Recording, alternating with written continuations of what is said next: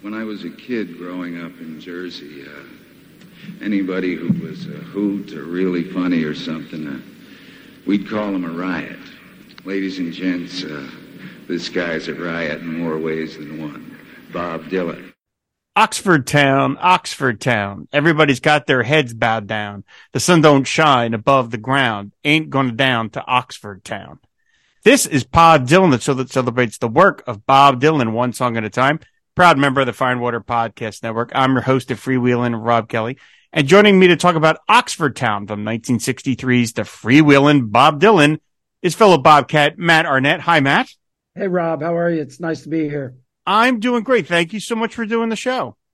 I've been a fan. I've listened since I heard about the show, and I'm glad we were finally able to find a time to do this. Absolutely. So before we get to the song, and of course we have to start with your origins, how you became a fan of Bob in the first place, I have to publicly thank you. On Bob Twitter, a couple of weeks ago, I posted this amazing thing that I got in the mail, which was a signed photo of Jane Fonda. I don't even have to explain who Jane Fonda. Everyone listening just knows who Jane Fonda is. But not only was it autographed to me, it was featuring quotes from a Bob Dylan song, because I had happened to mention on an episode a little while back, when my guest and I were discussing dreams and how random they can be, that Jane Fonda appeared in a dream I had, which just seemed so bizarre to me. I hadn't watched one of her movies all that recently or anything. And so it seemed such a strange thing. And then bang, here is this photo of this, one of the most iconic figures in Hollywood history with my name on it, quoting, I will be in your dreams, you can be in mine, which was just, it completely floored me. And so I didn't mention your name on Twitter because at the time I didn't know if necessarily that I was free to do that, but now I know I am. So thank you so much for procuring that, because it's just an amazing gift. Well, I was listening to the show and you mentioned that you had a dream about Jane. And immediately, right when you said that, the lyrics to Talkin' World War III Blues came in my head, and it just seemed like a natural request to make of Jane. And as you know now, because I told you after all that happened, we're loosely related, so it wasn't as hard to get as it might seem.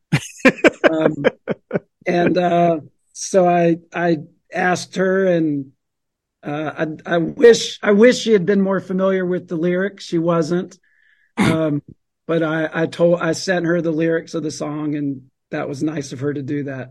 It absolutely was. It was very generous of you to think of it and request it, and it was very generous of, I'm not going to say Jane, Miss Fonda, to do that. And as I mentioned to you off air, over the years, I'm not a big autograph collector. It's just not a thing that I have really concerned myself with, but I have amassed a few over the years, randomly or from people that I've particularly liked. And so the photo you sent me is now on a wall by we have a sort of self-proclaimed video store installed in our home here. And we have, to the right of the video store is all of our signed photos that I've managed to have over the years. I have one of Rod Taylor from The Time Machine. I have one of Valerie Perrine from the Superman movies. I have one of Eva Marie Saint from North by Northwest and all the Hitchcock films on the waterfront, of course. And so now Jane is there. And it's just an amazing artifact to have. So again, I needed to thank you so much for that. It was just an absolutely amazing thing to get in the mail. It's so rare that things like that align, and I'm glad it did. And I knew that when you got it, it would be one of those like, what in the world? How did that? Dude, I pulled it out of the envelope and I'm looking at it and I'm like, what is it? And that's Jane Fonda. That's weird. And then, oh, look, it's signed. Oh my God, my name is, oh my God, she's quoting Bob Dylan. It came in on a Friday at the end of the workday, and I showed it to my wife. I was like, I can't, what? I just could not believe it. So again, thank you very much. It's just an absolutely wonderful thing to do. So, okay. Of course, again, we have to know, your Bob Dylan origin story before we get to Oxford Town. So what is your Bob Dylan origin story? Well, I grew up, thankfully, in a house of people, especially my father, who was a very, I would say, a very smart man, the smartest one I ever knew, and who had traveled the world and seen everything there was to see. And fortunately, one of the things that was important to him throughout his life was music. And he had an amazing record collection in our house. And as a kid, I think obviously Bob Dylan, where you and I are about the same age, you can't live in the world without, through osmosis being aware of him. Yeah. So his name was familiar to me. And I found, digging, I used to spend a lot of time looking through my dad's vinyl collection and came across a Bob Dylan record. And I think I was about 10. I might have been 11. And his name was very familiar to me. And I listened to that record and flipped it over, listened to both sides, and then went back to the shelf. And there was another one and another one, and another one. And I was just hooked. And 40 years later, I'm still hooked. Just never, it just consumed me, the music. And then, of course, I started following all of, the things that influenced Dylan and just became very interested in the music that had influenced him and people he had influenced. And every time, somebody was the new Bob Dylan, I checked them out. And I think it's had an outsized influence on the music I've listened to from then until now. That's how many? You happen to remember how many records that might have been? Like, did you just go from one to one to one all in one sitting? Well, I can tell you because, I don't know the exact number without counting them in my head. I remember when I was about 13, after I had gone through all the records, talking to my dad about it, and he had quit. He had sort of quit listening. Not that he had lost interest, but he just had 4 kids and a busy life. And he had sort of stopped listening to Dylan right about the time Slow Train Comin' came out. Mm-hmm. And so I think that would have meant Street Legal was probably the last record he had, maybe Desire. But he was all of the 60s and early 70s stuff he had. And that was the part of Dylan's career he was most familiar with. I do remember he was the one that told me, again, this is pre-internet, whatever books were available, you could read, but of course, not all of that information was always as accurate as it is now. He had told me about Dylan's Christian period, and he had said he sort of lost interest during that time, which is ironic now in hindsight, because that particular period, especially after the release of Trouble No More, has become some of the music I go back to, some of the Dylan music I go back to the most. And unfortunately, my father's no longer living. I wish he was, so I could say, Dad, you were wrong. Listen to this stuff. And I believe he would agree with me. He bought into the whole, Dylan's gone, to religious music. And I think my dad, who was a bit of an activist at heart, I think, and roughly the same age as Dylan. He was a little bit older, but I think what Dylan's, early sort of what air quotes protest music really appealed to my dad. Mm. I'm trying to imagine, like, if you were a Bob Dylan follower and the last record you get is Street Legal, because you're probably like, boy, is this guy okay? Like, it doesn't sound, it's a great record, but boy, I'm kind of worried about this guy. And he's sort of all right. But, well, yeah, we've talked about this on other episodes. I'm young enough I didn't live through the religious period. I was alive during those years, but I was a kid and I wasn't following Bob. And I didn't know anything about that. I remember being aware of Gotta Serve Somebody because I'd seen him do it on Saturday Night Live and stuff, but I wasn't following him. And so it didn't land on me. But I would imagine trying to live through it at the time, you're like, what is this guy doing? What is happening? What is going on? And, with benefit of hindsight, you're like, well, that was the period that he went through and I can judge it by those standards. But, at the time, is he coming out of this? Is this going to be nothing but Jesus music for forever? So I can imagine. But you said you liked it. You took to it? At the time, I didn't really, I listened to the records my dad had, and my dad also had a habit. And fortunately, I still have all of these somewhere in storage. My dad, who was an art historian and a collector of all kinds of things, mostly. I mean, he's a well-known art collector. And so visual art is what he's most known for, but he was a curator and a collector. And so he would make all of these mixed tapes of, music, 1960s music from New Orleans, or, girl groups.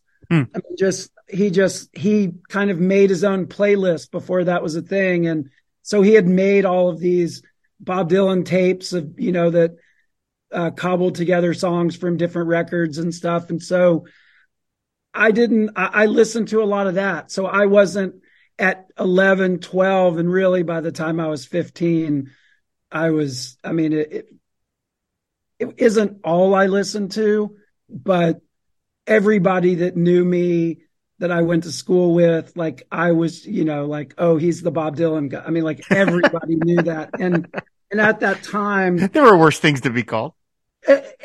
Not really at the time, because he was not, he was, as we all know, the early 80s were not, right. critically, I mean, with hindsight, I think we all can agree that a lot of that stuff was wrong, but it wasn't exactly cool to be a Bob Dylan fan when you were 15 years old. You guys got to hear Knocked Out Loaded. It's amazing. Yeah. I mean, even I was trying to defend, Empire Burlesque and Knocked Out Loaded, and then under a red sky. And, it wasn't the easiest. It wasn't at the time. It wasn't the easiest music to defend. And I have to say, I grew up in Atlanta, Georgia, and Dylan, at the time that I was old enough to go to concerts, Bob wasn't touring down here. Mm-hmm. So there weren't a lot of opportunities to see him. And so he was sort of frozen in time as, an icon from the 60s. I didn't really think of him in those days as like a living, breathing person that I might be able to go see in concert, because he just wasn't coming here that I was aware of. Well, that leads perfectly to my next question. Have you seen him live at this point? So many times I couldn't count. I mean, what are we talking? What ballpark? What are we talking about? I mean, if I had to guess, I would say somewhere between 85 and 120 times. Maybe. Wow. Woo. That's amazing. I am, like my father, I got the kind of collecting, curating bug. So I would, if in the early 90s is probably in the 90s, I saw him a lot, because he would do, I was trying to remember the tours, he would do like Shreveport. And I mean, I've seen him in some towns most people probably have never even heard of. Mm-hmm.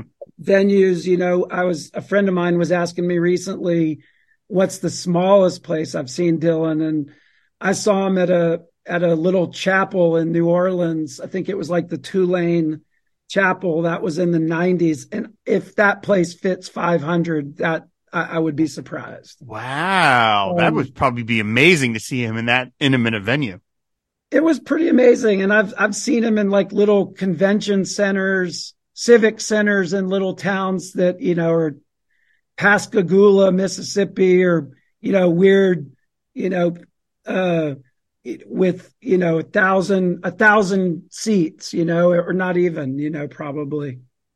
Geez, that's amazing. So do you have some like particular favorite ones that you've seen? When was the last time you've seen him? The last time I saw him, I've seen about 8 or 9 of the Rough and Rowdy Ways. Holy jeez. Shows. I saw, the last show I saw was in, Oklahoma City, I think was the last show I saw. Wow. That's fantastic. That was in, maybe last summer. Trying to remember when I was in Dallas for work. And it was the last night of the Rough and Rowdy Ways U.S. tour. And I really wanted to get to Tulsa to see the show in Tulsa. But I couldn't sneak away that day. And, I was in Dallas. And so like I said, I was there for an art exhibition, and that was a night off. And so I went and rented a car and drove to Oklahoma City. So now, to have seen him that many times, there must have been points where you've seen him. You just talked about Rough and Rowdy Ways. Like, you're seeing him multiple nights in a row kind of thing, like 3 or 4 in a row. That's what I was saying. Like, I would take, when I was in college, if I would have fall break and he was playing somewhere, I would take some days off on the front end and the back end and go and see 8 shows in a row or 9 shows in a row. Which in those days, it's very different. The Rough and Rowdy Ways tour, it's, as you know, it's mostly the same set every night. At various points in the tour, he added that 8th song, the 9th song from, Rough and Rowdy Ways. Finally just started doing Rubicon. Yeah. Exactly. He started doing, Rubicon, and he he changed one of the earlier songs and he stopped doing this, but it's mostly the same show every night. That the early part of the Rough and Rowdy Ways, I think I saw about 5 or 6 of those, and I started on about I think Knoxville was the first show I went to, and that was like the second night of the order that he would do for the rest of that run. And so I saw 5 or 6 shows, and the set list was exactly the same every night, but the show was so different every night. Mm-hmm. Mm-hmm. But I tried to describe it to people. It was the shows feel less like a rock and roll concert and more like a theatrical performance for the better, not the worse. Well, okay. So explain that. What does that mean? What does that mean exactly, at least to you? Well, I mean, he's, in the 90s when I was seeing him, if he's playing 16 songs from one night to the next, there could be 9 different songs than you saw the night before. And, and on the Rough and Rowdy Ways tour, it was like it's like a Broadway show. The lines stay the same, but it felt more theatrical. It felt like a theater performance in all the best ways. And I don't know if that's his age, and it makes a lot more sense to dial it in. I mean, he's in it, with all of these guys, David Byrne and Bruce Springsteen doing these Broadway, turning their shows into Broadway, perhaps it's just what people do. I don't know, but I've loved every show and added shows that I wasn't supposed to go to, but I would, like I happened to be in Connecticut, and he was playing at the Capitol Theater in Port Chester, New York. And it was, a couple hours from where I was, and I had just seen him at the Beacon, but I was like, I've got to go, because I can't not go. Right. Oh, that's outstanding. That's an amazing number. I will never get to that number, but that is truly impressive. I don't know if I have it in me, the fortitude to see him 5 nights in a row, even if I could. I just don't know if I'm built that way. It's the closest I saw him twice in one day when he played Atlantic City. He did an afternoon show and an evening show, and I went to both. And then one other time I saw him in Philly and then Boston like 2 or 3 days later, but that's about as close as I've ever done. I just don't know if I would, even Bob Dylan, if I would start.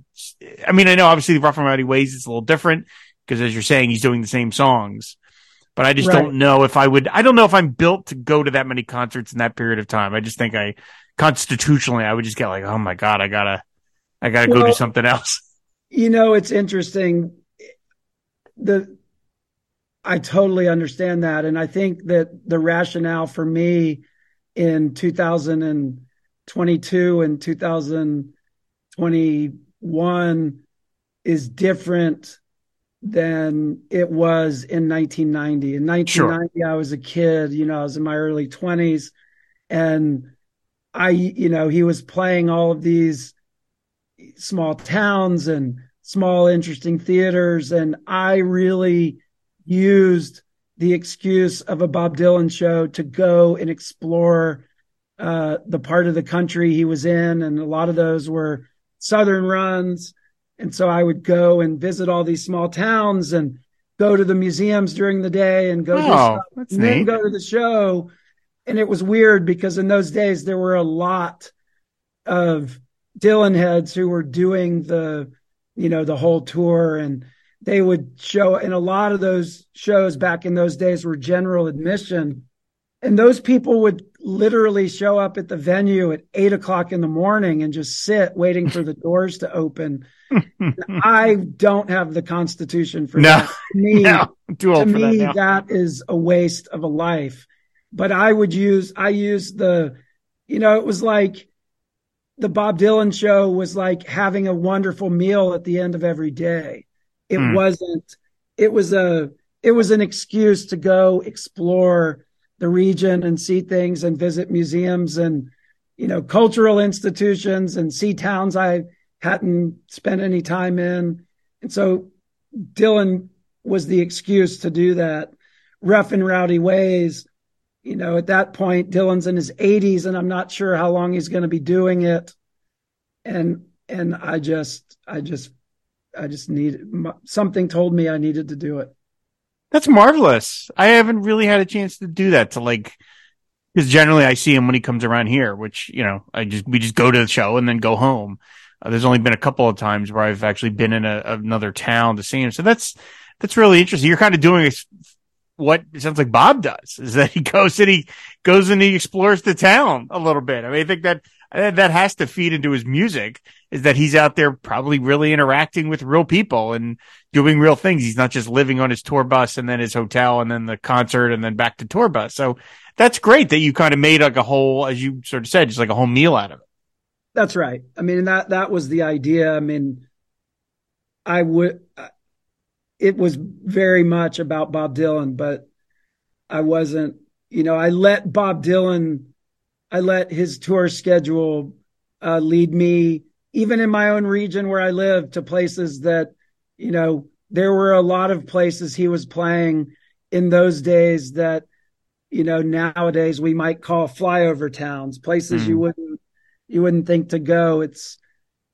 And I have to say, I've always admired that about him, that he wasn't just playing Atlanta, Raleigh, whatever, DC, New York, Boston. In those days, especially, he was hitting a lot of towns that he was certainly the only iconic musician that was going to Pascagoula and Shreveport and some of these, Tuscaloosa. Some of these towns weren't getting, major, although I'm not even sure at that time Bob was thought of as a major touring act. He wasn't.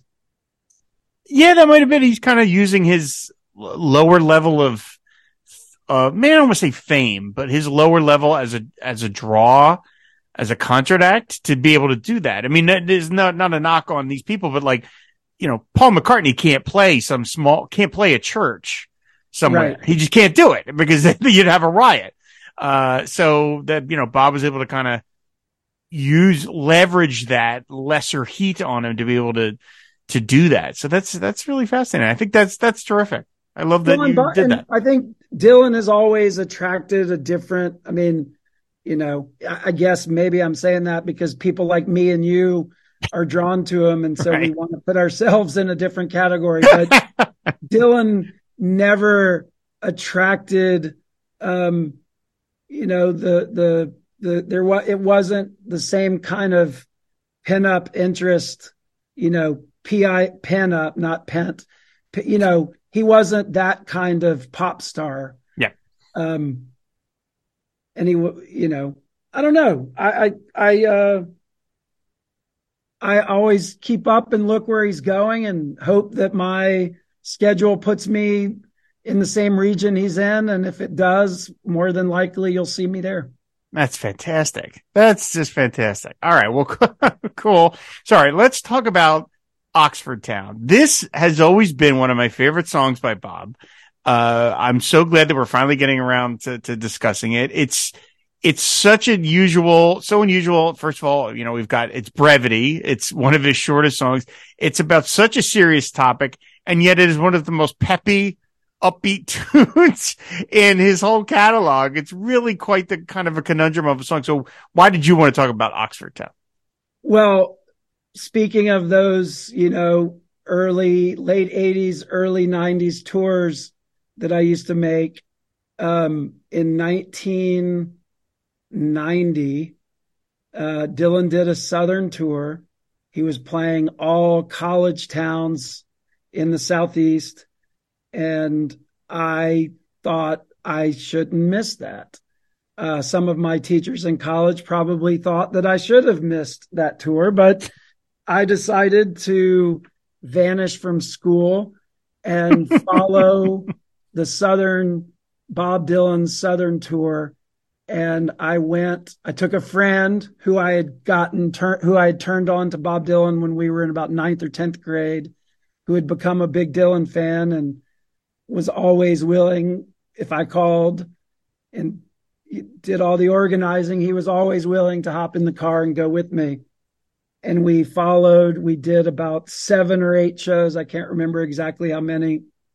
And one of those shows was at the Coliseum in Oxford, Mississippi. Oh, so you saw the one time he did this live? I saw the one time he did it live. Wow. And on top of that, on that tour, my friend Greg and I decided, you know, we had long days, and we decided that we would go to a show, and when the show was over, we would sort of live our lives. I mean, we weren't trying to be rock stars or anything. We decided that we would, when the show was over, we would do like the band does, and we would go to the next town, and you know, however, you know, they're all Southern towns, so it was never, they weren't, you know, the drives weren't too terrible. So when the show was over, we would leave, we would get in the car, and we would drive to the next town and spend the night there, so that we, like the artist, would wake up in the town where the show was the next day. And the show ended in Oxford. Dylan had played the song. Of course, no internet. I wasn't someone who subscribed to Dylan newsletters and all of that, so I didn't know that was the only time he'd ever played it live. Yes, that's normally something we discuss at the end, but yeah, he performed the song one time, October 25th, 1990 in Oxford, Mississippi. You can find this version on YouTube, and it's fun to think that you're in the crowd noise there if you listen to it on YouTube. I was in the crowd noise, and as I recall, I'm glad to know it's on YouTube. I will have to go back and make sure that my memory is correct. The short song that it is was even shorter live. Because he dropped a verse out of it. Well, that will come up here in just a second. So it was a shorter version, and he announced before he played it that somebody had asked him to play it. And okay. You can hear him on the YouTube say something, but I couldn't make it out, but you hear him talking. So, okay. yeah, so I forget his exact words. I thought he said somebody's name, but if there's a recording, we could check this. I thought he said, you know, I thought it was a woman's name, but I could just be misremembering that. And he played the song as very, you know, upbeat like the song normally is. And then it just sort of fades out. And I would be surprised if it was a minute and a half long. And then the show ended, and my friend Greg and I got in my car and we started driving towards Tuscaloosa, Alabama, which is where the show was the next day. And when we got on, I mean, at that time in 1990 in Mississippi, it wasn't leaving Oxford. There isn't a major interstate right through there. So we got on the road. Maybe it's Highway 78. I'm not sure. We got on the highway and we were driving and we looked up and we were like, oh my God, that's the bus. Oh, The bus was in front of us. no. And so as 20, whatever we were, you know, 21-year-olds or whatever, I was just like, just keep the bus in sight. And knowing that we're driving literally on the same, you know, street that Bob is on, that will keep us awake because it's probably a solid 3-hour drive to Tuscaloosa from there. And so we were driving, we were following the bus. And you were tailing them. It's like an episode of the Rockford Files or something. It was like that, but I said to Greg, who was driving at the time, I said, please don't get too close to the bus. I don't want to look like, you know, we're stalking them. And so we were driving and we got to the Tuscaloosa exit, the exit where you would turn off to the right to go to Tuscaloosa, and the bus kept going straight. And so Greg said, what should we do? And I said, well, just follow, let's just follow the bus.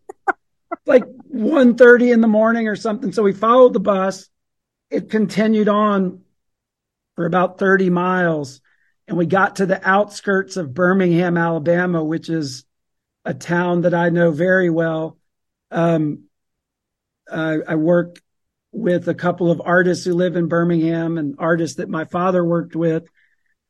So I know the town very well, and the bus was driving and the bus put on its blinker to get off, to exit towards Birmingham. And I just said to Greg, I don't know why it hit me. I said, I know exactly where they're going. And he said, how do you know where they're going? And I said, because there's only one nice hotel in Birmingham. And I said, go straight and get off at the next exit. And so we kept driving. I said, take a left, take a right. And we pulled in to the parking lot of the Tutwiler Hotel, and we parked the van.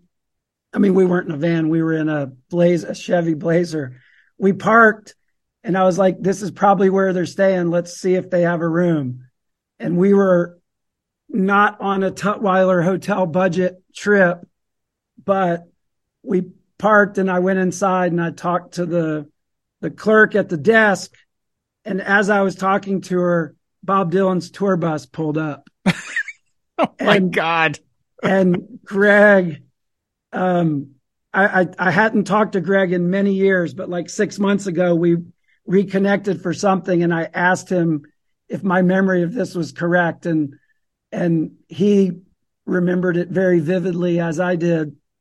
The bus pulled up and I was standing there talking to the woman at the counter, and Bob Dylan and I forget the guy's name now, the guy that used to be his kind of right hand. He was bald and he used to travel with Bob. They both got off the bus and they started walking in, and Dylan was wearing his like a hoodie with a black leather jacket on. It was so obviously him.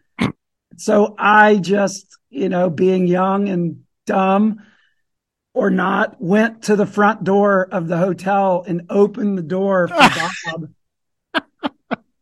When he walked through, I said, that was a really nice show tonight.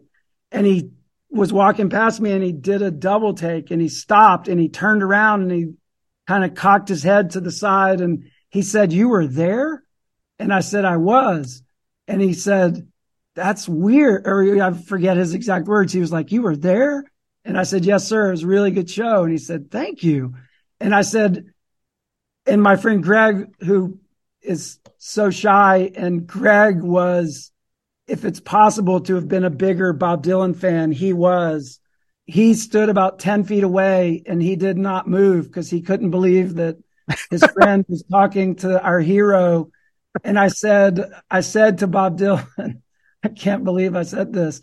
I said, it was nice to hear Oxford Town, but you took the guns in the club. No, you did not say that. Swear to God. I said, you didn't tell me any of this in prep for this show, man. Because I mean, we're talking about it now. Oh my God. I said, you took the guns and clubs out of it. And he looked at me like he cocked his head, almost like a dog when it can't understand what you're doing. He looked the other way and he said, I couldn't remember the words. And I thought, because I've listened to Oxford Town 10,000 times and knew every word and could have told him. I thought he was just being coy with me. And I thought that he had taken some of the meat out of the song because it's not a complimentary song about the town that he was singing it in. Mm-hmm. And then many years later, and so he walked over to the counter and we kept talking. I just walked with him and my friend Greg stayed about 10 feet away from us. And we got to the desk and the woman, Bob, checked in and got his key. And I said to Dylan, my friend Greg is a huge fan. And would you mind signing an autograph? And he said, sure. And he said, do you have anything for me to sign? And I didn't. And the woman who I had been talking to at the desk reached over and grabbed a Tutwiler hotel brochure and handed it to Dylan. Nice. And he said to me, do you have a pen? And I said, no, I don't. And so the woman came around the desk and handed him a pen and he signed his name on the Tutwiler for my friend Greg, who still never has moved and never said a word to Dylan. And I gave it watching his life flash before his eyes, probably. He really was. And I handed it to Greg. And then Dylan said to me, do you want one? And I said, sure. And so the woman handed him another Tutwiler brochure and he signed an autograph for me and thanked us for being at the show and got on the elevator and went upstairs. Unbelievable. That, first of all, you talked to Bob more than some people he's played concerts with, I think. This is true. That is, look, okay. Anyone who's listening, if you are a professional or even if not professional, if you're an animator, please contact me at the show because this needs to be turned into a short film. Well, a short animated adventure because this story is so amazing. The story actually gets better, Rob. Oh, for God's sake. So I'm sorry to interrupt. Jeez. The next day, and the story I'm about to tell you is 100% true. I'm not embellishing. We'll get to Oxford Town, everybody. I promise. We will. So the next day I ran into this guy named Mark, who was one of these Dylan people who followed, we had met him. I had met him on a previous tour. He was just one of those guys who just went to Bob Dylan shows. It was like that was his life. And I had told him we had run into him in Oxford, in Tuscaloosa the next day, a few hours before the show. And we told him this story that I just told you. And he couldn't believe that Dylan had signed an autograph. And I said, not only did he sign an autograph, he asked, I just told him the whole story I just told you. And as we're talking, we're in I don't remember if it was grass or gravel parking lot around the basketball arena in Tuscaloosa. And we looked up and there was Bob with his dog and was the guy's name Victor, maybe? Not Victor. That wasn't his name. I forget his name, who was walking with Bob, and Dylan had his hoodie up and he was just walking through all of the people who were tailgating. And he was just walking towards the bus was parked, at the other end of the parking lot. And Dylan was just walking through this crowd of people who were there to see him. Nobody realized it was him except us, because one, he was wearing exactly the same clothing he had on the night before when I saw him. And so we said, there he is right there. And so we walked about 20 feet so that we were right in the path. And when he got to us, he looked up and he saw me, and he clearly recognized me from the night before, and looked, and I said hello, and Greg this time said hello, and the guy that Mark that was with us said hello, and Dylan sort of paused, and Mark said, "Bob, will you sign an autograph?" And he looked around, nobody was around, and he said, "Okay." And Mark reached into his pocket, and he had, pockets full of all of his tour stuff, just ticket stubs and all kinds of stuff. And he pulled out a ticket stub from the night before, and he handed it to Bob to sign. Again, this is 1990. I wasn't involved in music at the time. I had, been to concerts, but didn't know how any of this worked. He handed his ticket from Oxford to Bob to sign. And Dylan took it in his hand, and he said, "It's not ripped. They didn't rip the ticket." And Mark was like, I don't know why. And he looked at all of us and he said, "Why didn't they rip the ticket?" And we said, "We don't know." And I pulled my ticket out, and my ticket was ripped. And I said, "They ripped mine." And he said to Mark, "Why didn't they rip your ticket?" Oh my God. And Mark said, "I don't know." At the time, I didn't realize that's probably how they were getting paid. You went in, they rip your ticket, they put it in a box. At the end of the night, they count them up, and your fee has something to do with, tickets sold, because they weren't, they were just printed. It wasn't like computer, it's not like the way people don't have their cell phones out and they're scanning their apps. And stuff. Exactly. Yeah. They're not scanning it. It's going into a computer. They're probably hand counting at the end. So Dylan was like, why didn't they rip the ticket? Oh my God. That's terrifying. I know. But it was, in hindsight, it's weird, because who would even think he would even know? He would even think like that. He's worrying about it on that granular a level. Exactly. But I mean, this is 1990. It might have made a difference then. I don't know. I still have never. So he said to Mark, "What is that other ticket?" And Mark had a ticket from Elvis's birthplace in Tupelo, Mississippi, because he had stopped there. Perfect item. Exactly. And so Mark said, "Oh, this is a ticket from Elvis's birthplace." And Dylan reached his hand out, and Mark handed it to him, and he looked at it, and he said, "They ripped Elvis's ticket." and he Bob's said, "Right." He's really monomaniacal about this. He said, it gets so much better. Oh, he my said, "Why God. did they rip Elvis's ticket, but not my ticket?" And of course, we're like 20-year-old kids. Like, we don't have any of these answers. And Dylan took the pen from Mark, and he said, "I'll tell you what, I'll sign Elvis's ticket, but you have to get Elvis to sign my ticket." And how the hell did he have that in his pocket like that? That perfect thing to say. And we were just like, and Mark said, "Elvis is dead."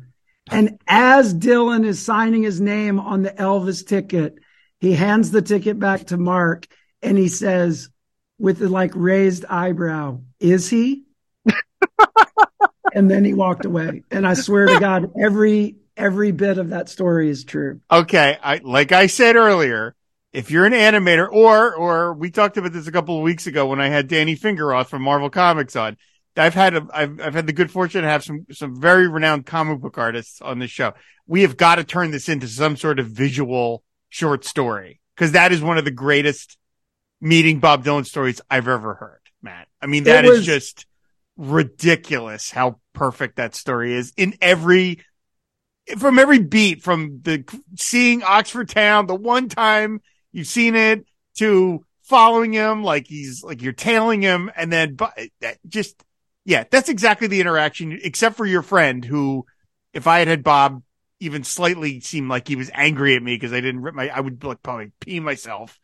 outside of that, but then to have the Elvis thing, like you couldn't have a more perfect item to have in your pocket to hand to Bob than something related to Elvis. I mean, well, it's funny because all these years later, and it's been many, I can't find my Tutwiler Hotel brochure signed by Dylan, but I texted my friend Greg, last year sometime, and he is like he has shoe boxes with all of his stuff in it, and I'm sure mine exists somewhere, but if you could see how much stuff I have, you'd understand why I couldn't find it. But Greg did has scans of all of his stuff over the years, set lists and stuff that we've collected, and he sent me when I remember, I'll text you a picture of Greg's Tutwiler Hotel signature. But he was very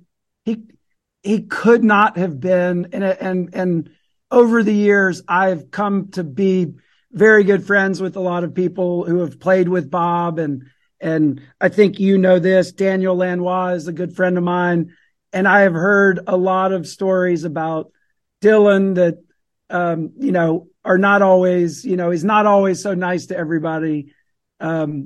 He could not have been nicer to like a saucer-eyed 21-year-old kid or whatever I was at the time. If he was as nice as any, quote unquote famous person I've ever encountered could be. I feel like I have so many questions, but then that's going to make this episode be 2 hours long, there's nothing wrong with that actually, but I feel like we could do a whole separate show. Like, okay, my main question would be when he walks away finally, right? What did the three of you do? I would imagine it would be like the air just went out of the room at that point. Cause it must have happened so fast. And then it's over and you're like, did that just really happen? I mean, was that what did the three of you look at each other like, holy shit? We did. That just really, I think those were the exact words. It wasn't until later that his, much later and after, reconnecting with Greg and saying, here's how I remember it. And Greg was like, yeah, there was one little detail that I had, misremembered that Greg correct. I mean, I had remembered somebody asking Dylan if his dog was nice. and I didn't even say that part of the story. As he was walking by, somebody said, is your dog nice? And he said, and his answer was sometimes. Of course. That's exactly. what he said. I mean, in hindsight, it couldn't have been like, I think if I'm so glad. I'm glad to have met him, and I've actually since met him a couple of other just random times, not as interesting as that, but and he was certainly nice those times as well, but the interactions were much shorter. I met him one other time, and it was just a very brief encounter, but he couldn't have been nicer. And I'm glad it wouldn't have changed the way I think about his music. If he had said, kiss off, kid, I wouldn't have stopped listening to the music. Sure. But having had that experience, that's certainly, 30 years later to have seen that side of him again. I do know a lot of people who have played with him and in his band and toured with him. I have a really good friend whose name I won't mention, who is a very famous musician who did some tours with Dylan back in the 90s. They did you could probably figure this out. They did about 10 shows together, and they were flipping openers because the other band was bigger at the time, even though Bob Dylan was Bob Dylan. And some nights this band opened and some nights Dylan opened. And my friend, who did a Bob Dylan cover song in his set, but did it as a cover of somebody. It was a cover of a cover. My friend at the time wasn't even really a Bob Dylan fan. But I had tried to explain to him why Dylan was such a great, why he should be a Dylan fan. They did 10 shows together. And after the tour was over, the next time I ran into him, I was so excited to hear from him what his experience was with Dylan, as a person who wasn't a fan, but was opening, and Dylan was opening for him. And when I ran into him at Christmas, I said, "You've got to tell me what Dylan was like." And he said, "I never met him." They were on tour for, 10 shows back in arenas together. And they were the lead singers of their bands, and he never met him. I mean, that interaction that you have sounds like the perfect interaction. I mean, we've talked about that on the show about, like, those of us who have not had that chance, what would be the perfect way to meet him? And that you had a series of events where you were with him kind of alone, but you were, and it was friendly, and that is really quite, like, that is the perfect way to meet him, I would imagine. It was away from work for him. Mm-hmm. Right. The first time, especially, the first time was away from work. The second time it was, 10 hours later or 15 hours later, and he remembered me. Mm-hmm. But the first time, we were 4 hours from where he had played, and it was not, I know you say this a lot, like, if Bob were listening, I'm sure he's not. It was not a chance encounter, but we made it feel like one. Mm-hmm. Because of circumstances. Unbelievable. That's so that song, back to the... Well, okay, but one other thing, though, before we go back to Oxford Town, because I have to mention this, is that, you saw him at the one time he played this song live. And we got to get back to Oxford Town, but I want to read the set list for this concert, because this is one of the all-time great Dylan set I have lists. Not gone back and looked at this, so okay. I'm going to be excited to hear this. This set list is unreal.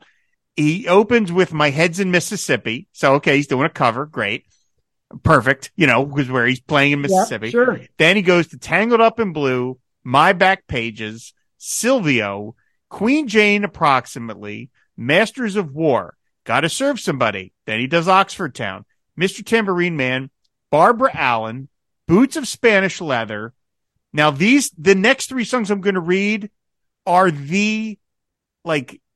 I don't know how you say it, the ne plus ultra of Bob Dylan songs to hear in a row, because they represent the incredible diversity and perverseness of his set list sometime. So he did these three songs in a row: "Joey," "Every Grain of Sand," and "Wiggle Wiggle."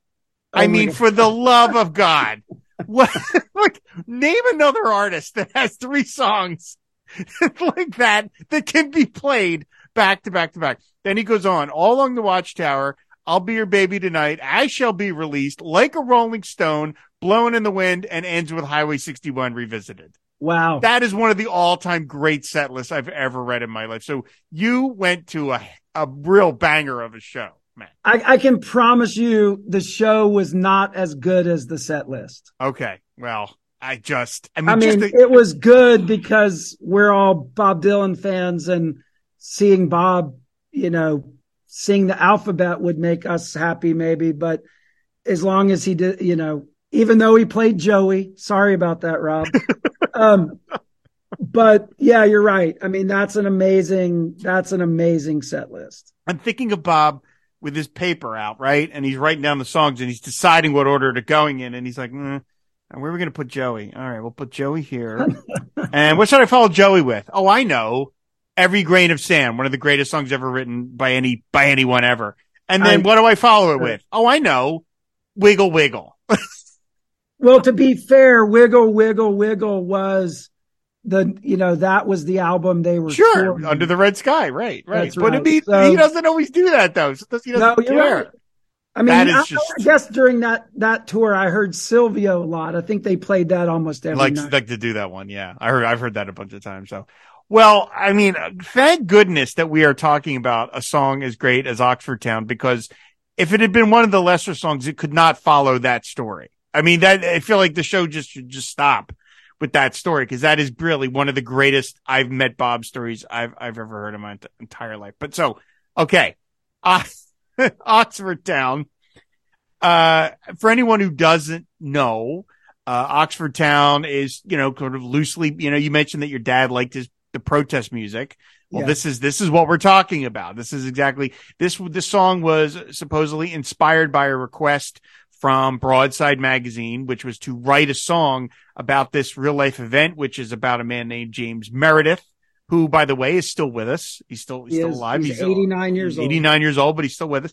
And he was a civil rights activist, and he tried to enroll at the University of Mississippi. And even though the Supreme Court had decided, back when the Supreme Court wasn't evil, the Supreme Court decided that because taxpayers were paying for schools, they had to be desegregated. You couldn't segregate schools if everyone is paying to use them.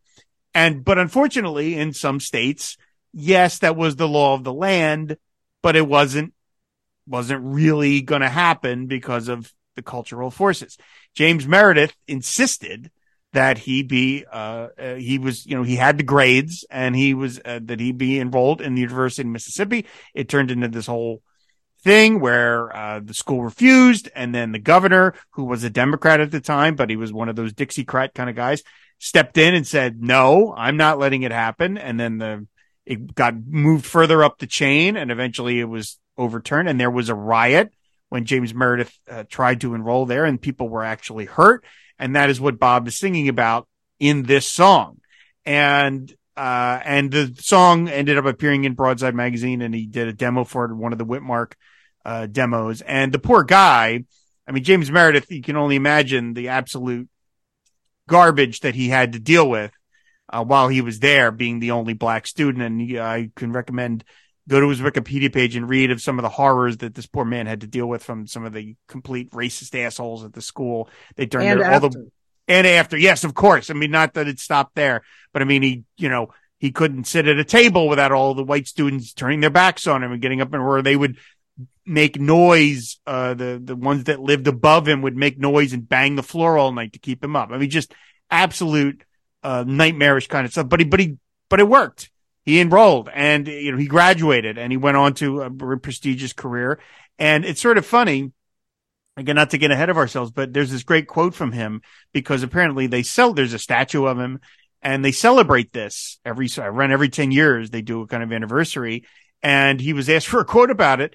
And he said, it was an embarrassment, quote, it was an embarrassment for me to be there, and for somebody to celebrate it. Oh my God. I want to go down in history and have a bunch of things named after me, but believe me, that ain't it. Which is absolutely kind of a very Dylan-esque sort of attitude about the whole thing. But so anyway, Dylan records this song for Freewheelin', and apparently when he recorded it for John Hammond, who was producing the album, Hammond's response at the end of the song, because the song is barely 2 minutes, said, "Don't tell me that's all," which is an amazing response to from your producer. But okay, why did you want to talk about Oxford Town then? Well, it's just, again, it's such a great song. It's he says so much in so little, in so few verses, and it's interesting, the subject that it's about, he never mentions directly. Right. He never mentions James Meredith. He never mentions James Meredith. And for me personally, like you, when I got into Dylan, listening to the early records, it was just a song that just resonated with me. And and you think about it, on that same album with this song are Blowing in the Wind, Girl from the North Country, Masters of War, Hard Rain, Don't Think Twice. I mean, are you kidding me? Yeah, that's right. On one record, and somehow this song, sandwiched between all of those, really holds its own. And I think it is a real testament to, his mastering. Yeah, I mean, there's something about the brevity of it that makes it work so effectively, is that he's telling this kind of serious story, But then the fact, again, it is so peppy. I mean, it's just one of the great kind of catchy melodies that he's ever constructed. I mean, it's just so immediately kind of start tapping your foot to it. And the song, the second verse is, he went down to Oxford Town, guns and clubs followed him down, all because his face was brown. Better get away from Oxford Town. By the way, I love, the rhymes piling up on top of each other. Town, down, brown, town. And then he says, Oxford Town, round the bend. He come to the door, couldn't get in, all because of the color of his skin. What do you think about that, my friend? And it's funny. He's sort of using the same structure for Blowing in the Wind, in that he's asking a question. He's asking the audience, what do you think about this? And he's not leading you to draw a conclusion. I mean, obviously we know what conclusion he feels about it, but he's asking you, what do you think about this? And he's just sort of presenting the story. And it's almost like this is a guy who just saw this in the paper. Yeah. And maybe that's exactly what it was. He saw it and just said, oh, okay, here, well, what do you think about this? And, in just 3 verses, this is probably 45 seconds into the song, he's already set this story, which is amazingly compelling. Like, okay, this guy went down to Oxford Town. Again, it's Oxford, Mississippi, not Oxford Town. Right. But okay, we get the setup with incredible, brevity of language. He puts across so much in just 12 lines, all because of the color of his skin. What do you think about that, my friend? You're like, well, yeah, I don't think too much of it. It's unbelievable how much he can pack into this tune. And it ends, somebody better investigate soon. And in this example of a Dylan song, he, like you said, it's clear we know where he stands as the narrator, right? Yeah. But he's not, it's just like, here are the facts, sir. Here are the facts, ma'am. And, somebody should look into this, and that's it. And then we're out, leaving it to us, like so many of his songs, like not trying to tell us what to think, though clearly he is leading us, with the story to think about this. It's just a brilliant song. And like you said, but it's strange because the tune and the lyrics don't seem to go together, but they do, but it works. Right. Yeah. I love in the 4th verse that he expands the story out, where he says, me and my gal's son, which again, that's just an interesting, gal's son. Well, does that mean, I guess he's got a girl, his girlfriend has her own child, because you wouldn't refer to your gal's son as that way. You would say our son. But he says, me and my gal's son. Okay. We got met with a tear gas bomb. I don't even know why going back where we come from, which again, I think is, bringing up the idea that a lot of people came from other parts of the country to go to these protests and got met with violence. And so all of a sudden now, with just 1 verse in, we've now met these other characters that have come here, presumably in support of, James Meredith, or the character in the song. And this is what they're met with. They're getting met with a tear gas bomb. I don't even know why going back where we come from. So again, such a peppy tune. It's so downbeat because these people come to try and help, and they're met with tear gas and they're beaten up, and they kind of shrug and say, well, I don't even know why we did this. We're leaving. And it's very sad. It's like, well, they're trying to do the right thing, and yet they're met with nothing but resistance, and they kind of just give up. And I don't know if he was thinking of this, but one of the criticisms, that, during this turbulent time, down here, I mean, I'm in Atlanta during this time, there were a lot of Northern liberals coming down, trying to make a change down here.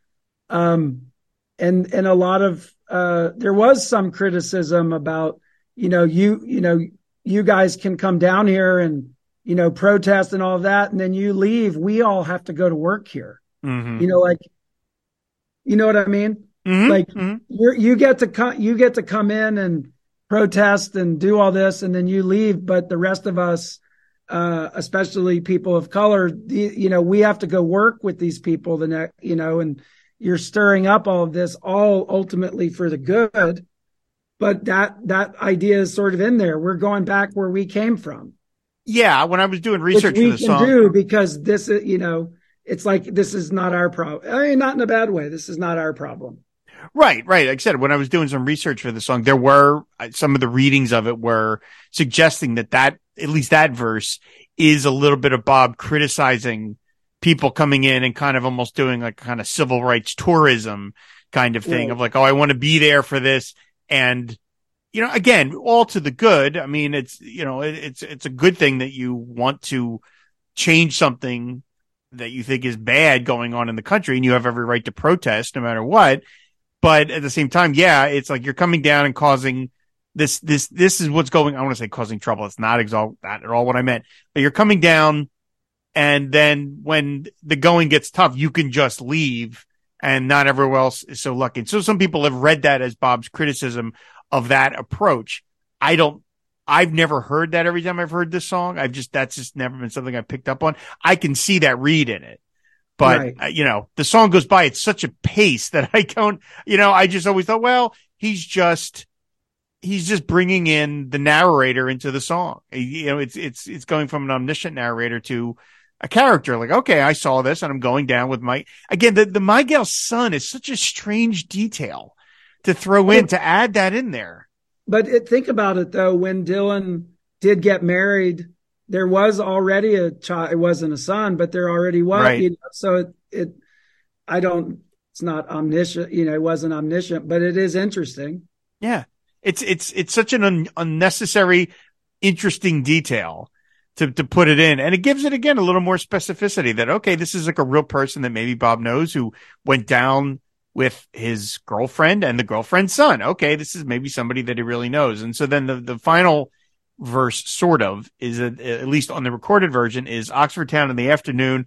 Everybody singing a soft, I've always heard him say soft tune, but on the lyrics on BobDylan.com it says everyone singing a sorrowful tune. I've never been able to hear him say that. 2 men died neath the Mississippi moon.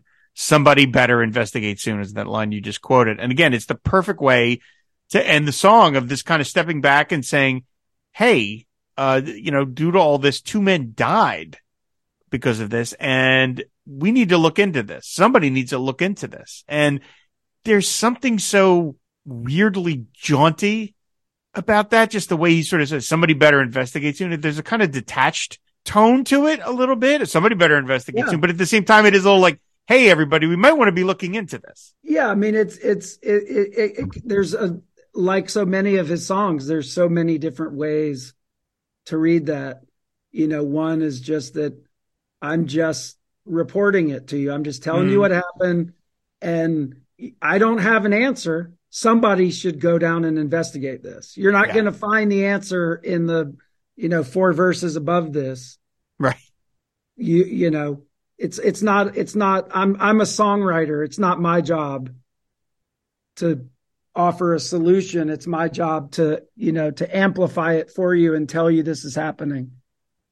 Yeah, right. He's retweeting it in a modern parlance on BobDylan.com and on the Whitmark demo. He repeats the first verse again with the Oxford Town, and everybody's get their heads bowed down, which on the Whitmark demo makes the song a little longer. It's about 2.5 minutes on the Whitmark demo. And I remember hearing that thinking, oh, how's this one so much longer? It doesn't need that. I think the song works because it is so ridiculously brief. And then just ending it with it, somebody better investigate soon. It's the perfect way to go out. You don't need any more. The song just, somebody better investigate. And then he does the da, da, da, da, da, and then boom, we're out. And you're just kind of left like, wow, he packed a lot in there. And I mean, it's so interesting that when he takes this approach for other songs, like, Hattie Carroll, where he's taking a real situation, and that song is long and very detailed, and it gets into all of the grit of the people and everything else. And then this is the completely opposite version of that, which is the briefest explanation of this story. And we're going to get in, get out. And there's something about it being so short that it sort of, it like announces, it's almost like meta, like it's reflecting on itself. Like, can you believe I just told you this story in like a minute 45? It's just, and you're just like, wow. And then he moves right on to talking World War III blues or whatever. And you're just like, wow, it's almost like I got to listen to that again. Cause that I was able to follow all that. He just packed into into such a short period of time.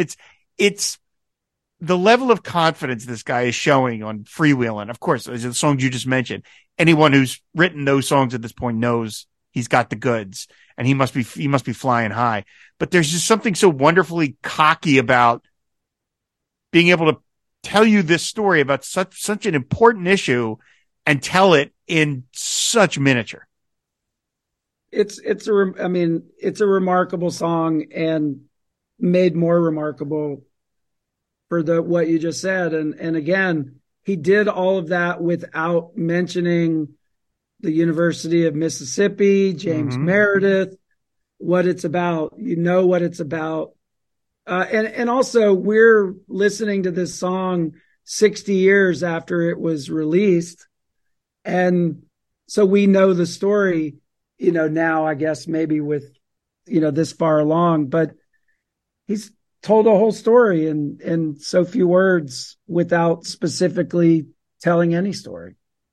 Yeah. I mean, I remember hearing this song for the first time when I got Freewheelin', and I did not know specifically what he's referring to. I knew about the civil rights movement in the 60s and stuff like that. And I figured, well, okay, I didn't know that it was a literal thing, that it was maybe a true story, that he was just sort of taking it as a grander comment about what was going on at the time. And I knew that people had been killed and stuff like that. But I don't remember when I learned about it. It was pre-internet, but I remember reading and going and looking it up and going, wow, okay, this was so specific. This is like an actual thing. And again, the idea that you could hear this, I mean, again, maybe it was the call from Broadside that inspired him to do it, or maybe he just had it in his mind the whole time anyway, and then it just sort of came. It was serendipitous, but just the power to be able to take something going on in the world and be able to create a song about it that's so powerfully catchy and lyrically so wonderfully dense, and turn that real life event into that seemingly, and it sounds so effortless. It's the performance too. It sounds so effortless. It sounds like he's just tossing this off in the best possible way. Obviously, he's working on it really hard, but the vocal is kind of so uplifting, and it just sounds like, I don't know, as you talked about, the other songs on this record are some of the towering achievements of his career. And then you've got this in there, but to me, this stands along those other songs in a completely different way, but it stands shoulder to shoulder with all those other songs you just mentioned.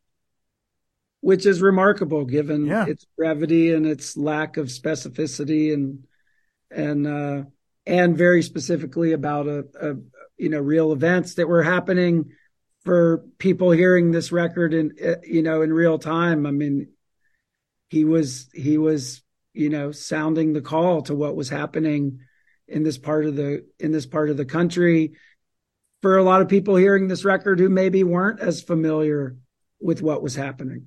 Yeah. It's always remained one of my favorite songs of his. It's just so, again, so catchy and yet so powerful, and talking about a real thing. And it has always been one of my, I just love it to pieces. Well, and once we decided to do this song, I have never met Mr. Meredith, but we have a very dear mutual friend who has been offering over the last couple of years to, my friend lives in Mississippi and has done a lot of work with Mr. Meredith, and she's invited me to come to dinner and meet Mr.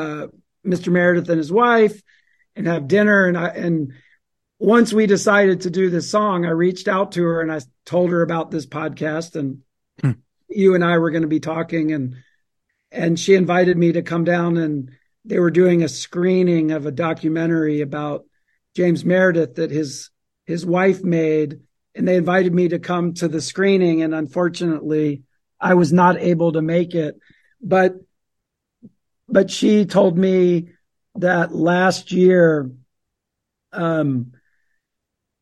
Dylan was playing, I forget if we could look on the tour. He played in Mississippi. I forget if it was Jackson or somewhere. It wasn't Oxford. He was playing somewhere in Mississippi. And a third party reached out to Dylan's people and said, "Hey, you're coming, Dylan is coming to Mississippi, and I would like to facilitate an introduction of James Meredith and Bob." Oh, wow. And so my friend, they got tickets. Dylan sent tickets to James Meredith, and Mr. Meredith put on a suit because people of his generation do that. They put on a suit. They went to the concert. They went downtown, had a nice dinner, went to the concert, and at the 11th hour, Dylan canceled their meet and greet post show without for no reason that I'm aware of. And all of the handful of people that were with Mr. Meredith were very disappointed, and he was not. He said that it was a great concert and it was very kind of Bob Dylan to invite him to the show, and he loved the show and was fine that they didn't have a chance to meet afterwards.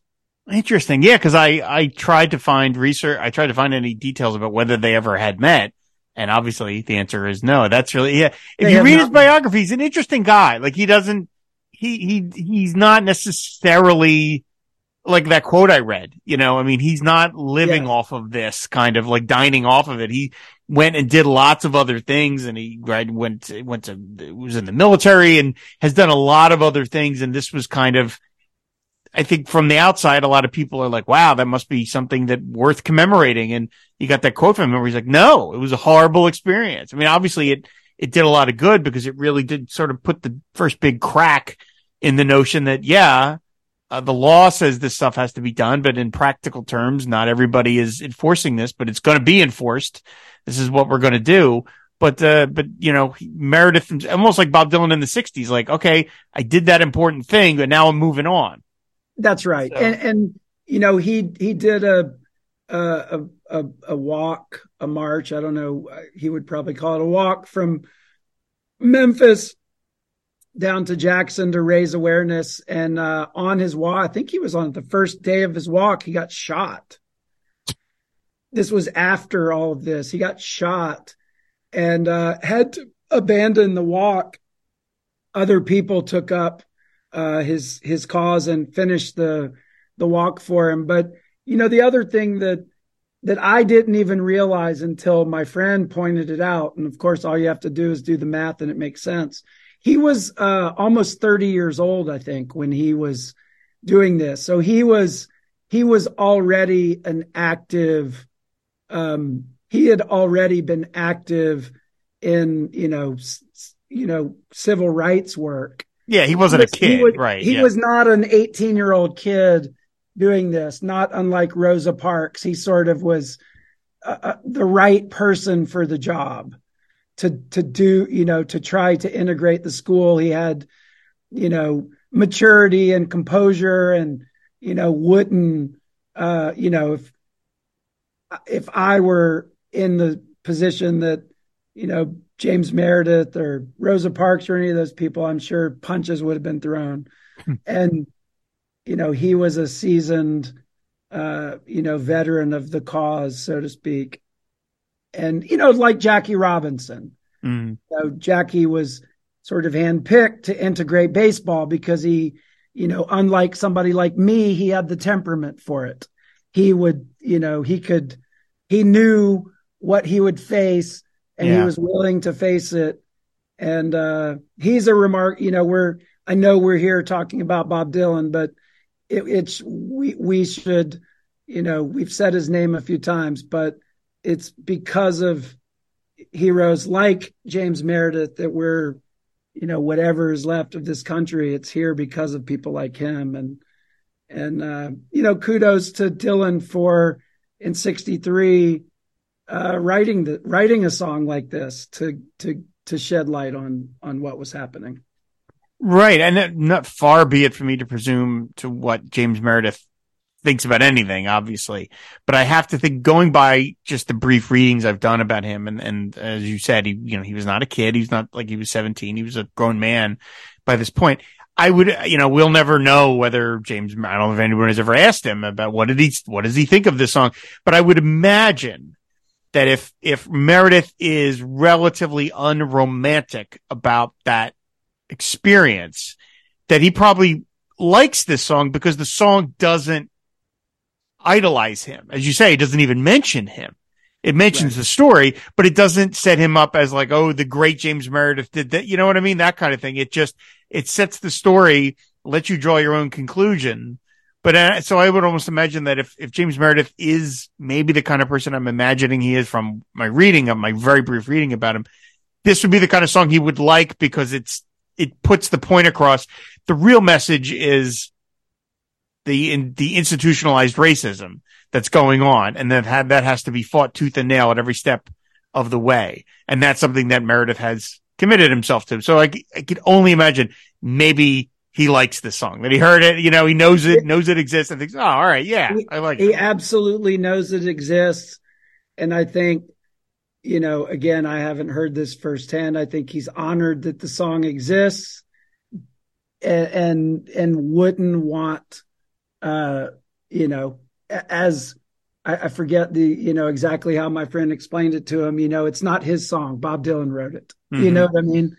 It's, he's glad it exists and I think he appreciates it. And, but again, everybody else was disappointed that he didn't meet Bob Dylan. And I guess by extension, they didn't meet Bob Dylan, right. but he wasn't. Right. He was perfectly fine to go home after the concert. Interesting guy.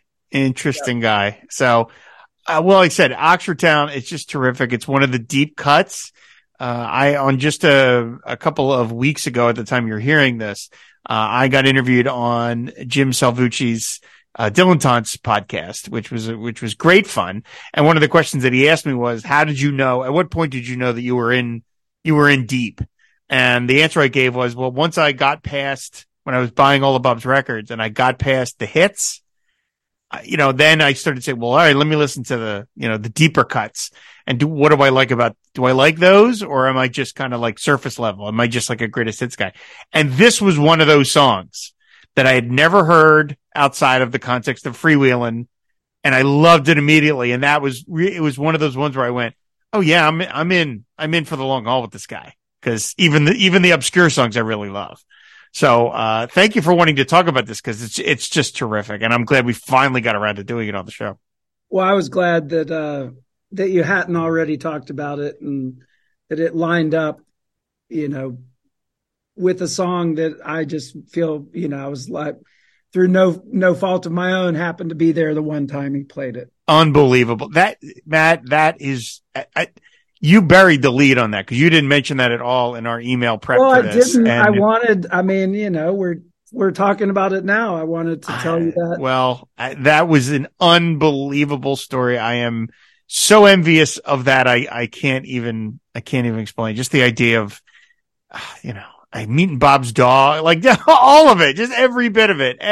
Again, animators, if someone has some free time and you want to do like an Archer thing where it's just kind of very stiff figures moving around, please, this has got to be turned into some sort of short animated film that we could put up on our YouTube channel and just take the audio. I'll take all myself out. We'll just put Matt's narration. And for authenticity's sake, the band Wire Train was opening. Wire Train. It was Wire Train. Okay. They were opening that run of shows, and Mark, that particular day, I'll never forget this. He was wearing a Wire Train t-shirt. Not a Bob Dylan t-shirt, a Wire Train t-shirt, which is probably why Bob signed his autograph. If he had been wearing a Bob Dylan t-shirt, I doubt Mark would have gotten an autograph. Maybe so. Well, again, that's one of the great meeting Bob stories of all time. So, Matt, I mean, thank you so much for doing this. Thank you for your generosity with the Jane Fonda photo. It's one of really, I smile every time I look at it in the house. So, thank you for all of this. Thank you for everything you've done for me. And thank you for being on the show. I really, really had a great time. It feels weird to hear your voice talking to me after hearing it hundreds of times, talking to other people. So glad to finally join you for one. Absolutely. So, okay, well, let's do our exit question. And then because you're new to the show, you can answer either or both if you prefer. So what Bob recording session would you love to sit in on? It could be anything. Or if you want to answer the other question is what bootleg series would you love for event? You know, they sit you down, Matt, and they say, Matt, we have access to everything. What do you want to hear as the next bootleg series? What would it be? Well, because Dan is a friend and my friend Brian Blade played on Time Out of Mind, the one that I was eagerly anticipating, I have the deluxe version upstairs right now. So the Fragments one was one I was eagerly awaiting. So I'm going to pass on that one because I think my dream bootleg series now exists. Gotcha. Recording session. God, there's so many. Honestly, the real answer is any of them. Just being I've been in a lot of recording studios making records with people, but being in any recording studio, I think for me, the one I'm going to say two, if it's legal to say that, I would love to have been a fly on the wall during the making of Rough and Rowdy Ways. Mm-hmm. I would love to see, that age Dylan making music in that environment. But probably Blonde on Blonde. I would like to have been there in Nashville during that time when some of those crazy late nights were happening. That record is such a brilliant record and so ahead of its time. I think that's probably the one I would like to have been there for.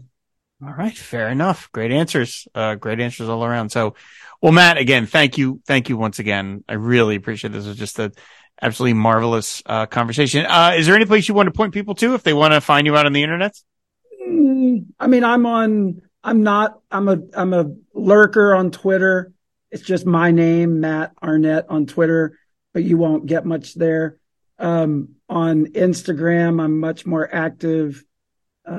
Grocery on Home is my name on Instagram. And I just, speaking of, these turbulent times in the South, I just executive produced another podcast completely not Dylan related at all called Unreformed, the story of the Alabama Industrial School for Negro Children, which deals with the same period in history in Alabama. It's something I'm very proud of. And that's it. That's probably it. I work with an artist named Lonnie Holly, who is a visual artist and a musician and now a very big Bob Dylan fan himself, just because he has to ride. We ride in the car together a lot.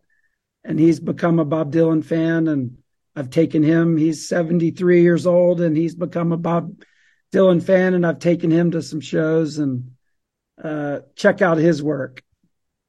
All right, sounds good. He's a brilliant creator as well. Never too late to become a Bob fan. So, well, again, thank you once again, Matt. This is just a delightful conversation. Thanks, Rob. I really enjoyed it. Absolutely. Thank you. So, of course, everybody, you can find all the back episodes of the show on our website, findwaterpodcast.com.